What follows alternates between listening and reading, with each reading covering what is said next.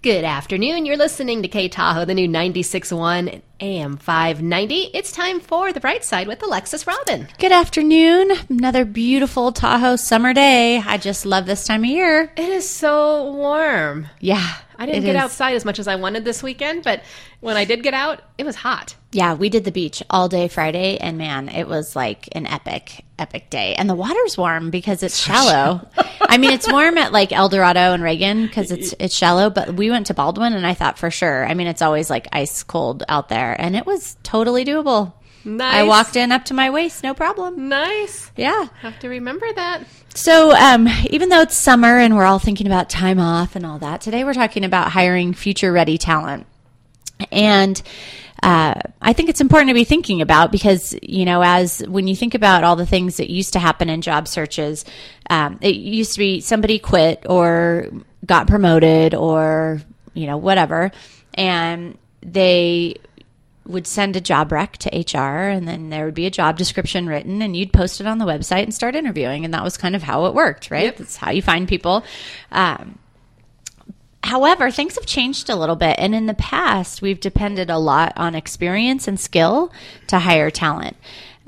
We would, you know, typically we would look and say, okay, well, who has expertise in this? Or I want 5 years, minimum 5 years experience in this field, that kind of a thing.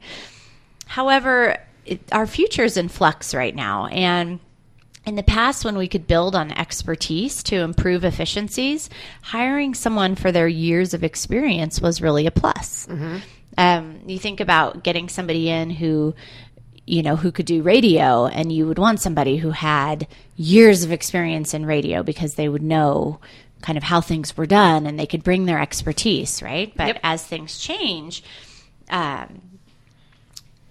this isn't necessarily the case. So there are industries, well, I assume there are some industries where things haven't changed much. So I'm not sure what they are, but most every industry that I'm working with, things have changed a lot over the last 5 years. And just mostly uncertain future, not sure how technology is influencing it or sure. Change in the marketplace, global economy, changing things. I mean, things are moving and shaking. And for the companies that where things haven't changed and they've kind of stayed static, then hiring for experience can be an advantage. That's still an advantage. However, most industries these days are facing this volatile, uncertain, complex, and ambiguous future. I mean, we're just not sure what's coming down the pike. We can do strategic plans for 6 months to a year, but we're constantly reinventing. We're constantly trying to see, like, you know, the music industry. I remember the Virgin Megastore on San Francisco on Market Street. Gorgeous, big store. I mean, huge, such a fun place to hang out. And then one day it was gone. Yep. And it's, you know, it's like, that's what technology came in, and suddenly there was iTunes, and you could just Shazam something and you could buy the song right there, and you didn't have to go to the store anymore. And so things changed, and so we're facing this really uncertain and complex, ambiguous future. And as things are changing rapidly, you definitely need to hire people who are future ready. And experience can actually get in a leader's way or in your talent's way. And reason being is that they can, if they get stuck on what has worked for them in the past and they get nostalgic, they might discount new or innovative ideas. Mm-hmm. And so oftentimes when my dad and I had this conversation years ago when I first started coaching, and I said, oh gosh, you know, I'm young, Dad. And do you think I need to be like 20 years in the industry before people will think I'm credible? And he made this really interesting point. And he said, you know, people who have a lot of experience, they get very jaded. And oftentimes they think they know what works and what doesn't. And so they stop listening and they stop being curious and they stop exploring for new ways because in their mind, like they've already figured it out. And he said, it's actually an advantage to not know as much because you ask a lot different questions and more questions. And so he said, you actually might be better because of not being in the industry for 20 years. Mm-hmm. And I thought, wow, well, I never thought of that, but definite reframe. So when you think about hiring a future-ready leader or just future-ready talent, because they don't necessarily have to be a leader, they might just be a good contributor, there's a few things that came to my mind in terms of what I've been reading and following in leadership development. And the first one is you want somebody who's resilient. So these are qualities that you would want in a future ready leader. And you want someone who can bounce back from failure, because when things are uncertain, people have to be willing to try stuff. And that means failing sometimes. And sometimes it means failing often.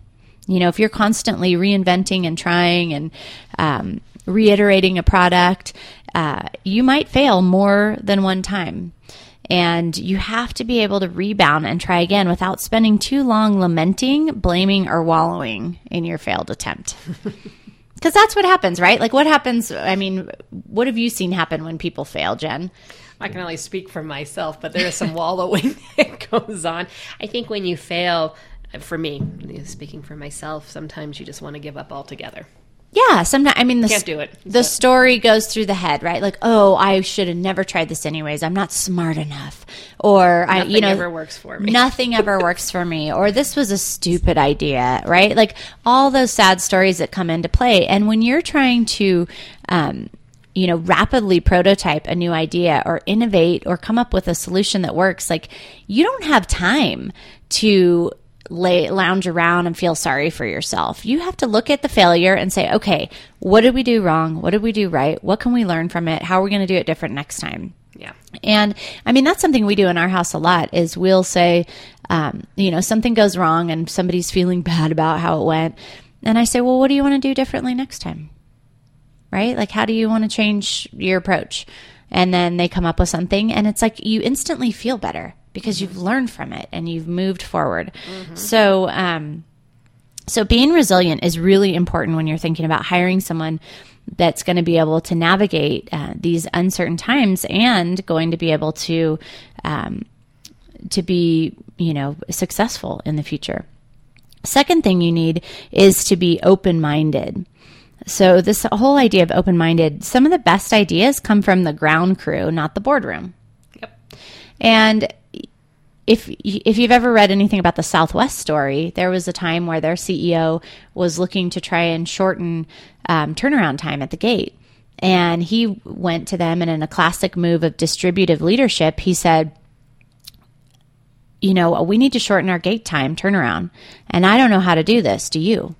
And sure enough, his ground crew and his flight attendants were the ones who nailed it and came up with the idea. And now they're still, to this day, the fastest in the industry for turnaround at gate time. Now, had he been arrogant and decided that he knew the way and not asked the question, or been closed-minded to think, well, those people, they wouldn't know. Certainly only us who've been in the industry for 30 years would know. Then in that case, he might have missed that opportunity. That's one of the reasons, I love the show Undercover Boss. Oh, I do too. I always cry at the end because it's always so emotional. But the whole concept of getting in there on that line employee type level and seeing what's really happening and listening to them. And you get such a different perspective too. I mean, it's like we just, never assume you know everything. Always be open-minded. So being open-minded means letting ideas live, even bad ones, for just a few minutes to inspire other ideas, and also to encourage people to keep bringing ideas to the table. So a lot of times what will happen is somebody will share an idea. Have you ever been in a meeting like this? Like someone brings an idea to the table and immediately the boss or someone else is like, oh, that won't work. We tried that 5 years ago. Right? And it's like, we call it shooting the baby. Like you give birth to this idea and you're like, oh, here's my idea. I've been thinking about it for weeks and I'm going to share it. And someone's like, bam, and it's like, idea is dead. Yep. Sorry, you're no longer available. And so sometimes being open-minded means being willing to let ideas live, just to explore it. You don't have to say, oh, let's do it, and then launch a bunch of money into it, but like give it some time to live at the table and talk about it for a few minutes, because you never know what it's going to strike as another idea. It just happened last night. I was sharing kind of a crazy idea with one of my friends, Aaron, and then he came up with even a better idea. And I was like, oh, brilliant. I'm so glad I shared my crummy idea so we could get this better idea. I love when that happens. Yeah, it was just great. So being willing to try something new really depends on an open mind. And if you're moving into an uncertain future where what worked in the past may not work today, you've got to be willing to be open and to try new things. And at least if you're not trying them, at least entertain them for a couple minutes. I mean, just try that. Try that. The next time somebody shares an idea, try letting it live for like a minute or two. And you can try it with your kids, right? Because they come up with wild ideas all the time. They do. So, future ready talent, you want someone who's resilient, you want someone who's open-minded. But what else? I think you also want somebody who is creative. And not all of your talent's going to be creative, like as a natural ability. But when things are really uncertain, you have to be able to look at data and come up with creative ways to handle a situation or put together dots that weren't necessarily connected before. So looking at data and saying, that's interesting. We have, this many skier visits and we're also getting this much in food and beverage, like where's the connection there? Or we're having this many, the parking lot's filling up by 10 a.m. every day. And, but we're not getting the movie ticket sales. Like, where are those people going? You have to have that kind of creative mind to be thinking about like where, what's happening, what could be potentially going on there. And so analyzing that helps to be creative. But it also, when you're trying to come up with something on the fly, if you've got talent that's got some creativity, and again, it doesn't have to be all of your talent, but if you've got some people who are like, hey, why don't we try this? I mean, it can come up with it that quickly. You're going to need that because you're not going to have time to like call it retreat and sit down and talk about the way to address it. It's going to be like, well, you got to change it tomorrow or we're going to get passed by the competition. So you're going to need people on your staff that are creative. The other thing is trusting. So we've got resilient, open-minded, creative, and now trusting for future-ready talent. And trusting, when you think about collaboration, it means being willing to share your ideas and speak your fears or speak up when you disagree with things. Mm-hmm. And without trust, collaborating becomes impossible. Yeah. And when you have trust, ideas can really flow freely, and people don't get hung up on who gets credit for things either. Yeah, that's just another piece of trust. So if you've ever read the classic business book by Patrick Lencioni, The 5 Dysfunctions of a Team, trust is one of the main pieces of his triangle in terms of creating a functional team. Because if you don't trust each other, you're not going to speak up when you think, oh, that project's like a train wreck. That thing's moving full steam ahead and it's going to crash. And I can see that, but I don't trust these guys to take that information well, so I'm not going to say anything. And then $2 more million get spent, and then and then it crashes and burns, and you're like, I told you so. I knew it 2 months ago. It's like, so you need to have trust to speak up, and you need to have trust to collaborate, because being able to collaborate is our number, let's see here, are we number 5? Our 5th most important piece of hiring future ready talent. And it's about collective leadership. And we talk about this term collective leadership. I first heard it from Bill Adams with the Full Circle group. It's a consulting group, but they talk about this idea of more minds are smarter than one. Mm-hmm. So you can have one brilliant mind, or you can have 5 minds that are brilliant in their own areas, and together you can gain great insights. But when you're working as a single entity, it's much harder to see outside of your own, barriers, your own kind of mental blocks, that kind of a thing.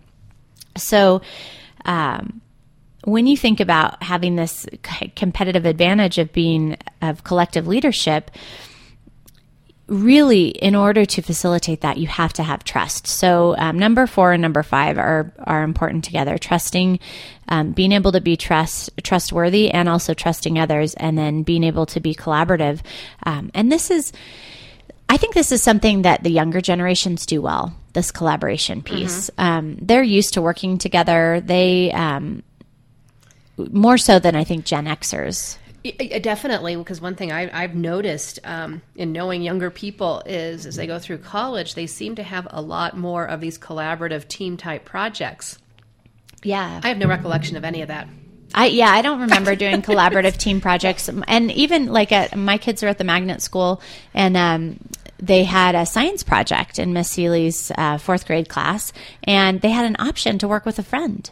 And it was great because the people who wanted to collaborate could, and it just was a lot more fun, and they came up with different ideas, and you could lean on the kids' different strengths. So it's like they're learning it at a younger age. So it's a really great tool to have. And I think in the past, when we were very siloed in organizations, which many still are now, they haven't quite been able to break free of that.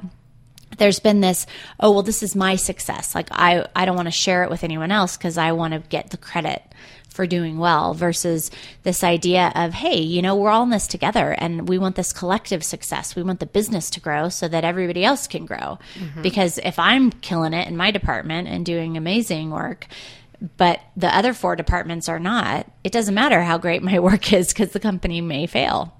So it's really about collective leadership. And so when you're thinking about picking up your future talent and you're looking out there and you're interviewing, I would encourage you, look past this, the skill set, or like, somebody's had this many years of experience or this college degree.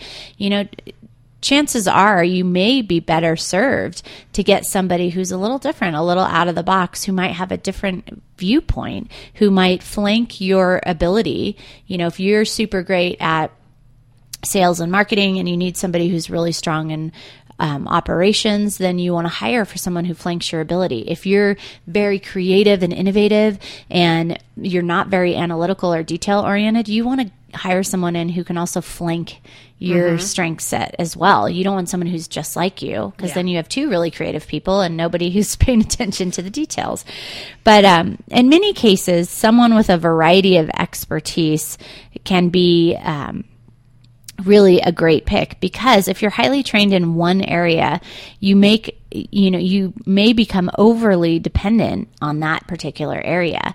And then you may even fear speaking on subjects that aren't in your area of expertise. Mm-hmm. And knowing a lot about many things allows you to be more creative.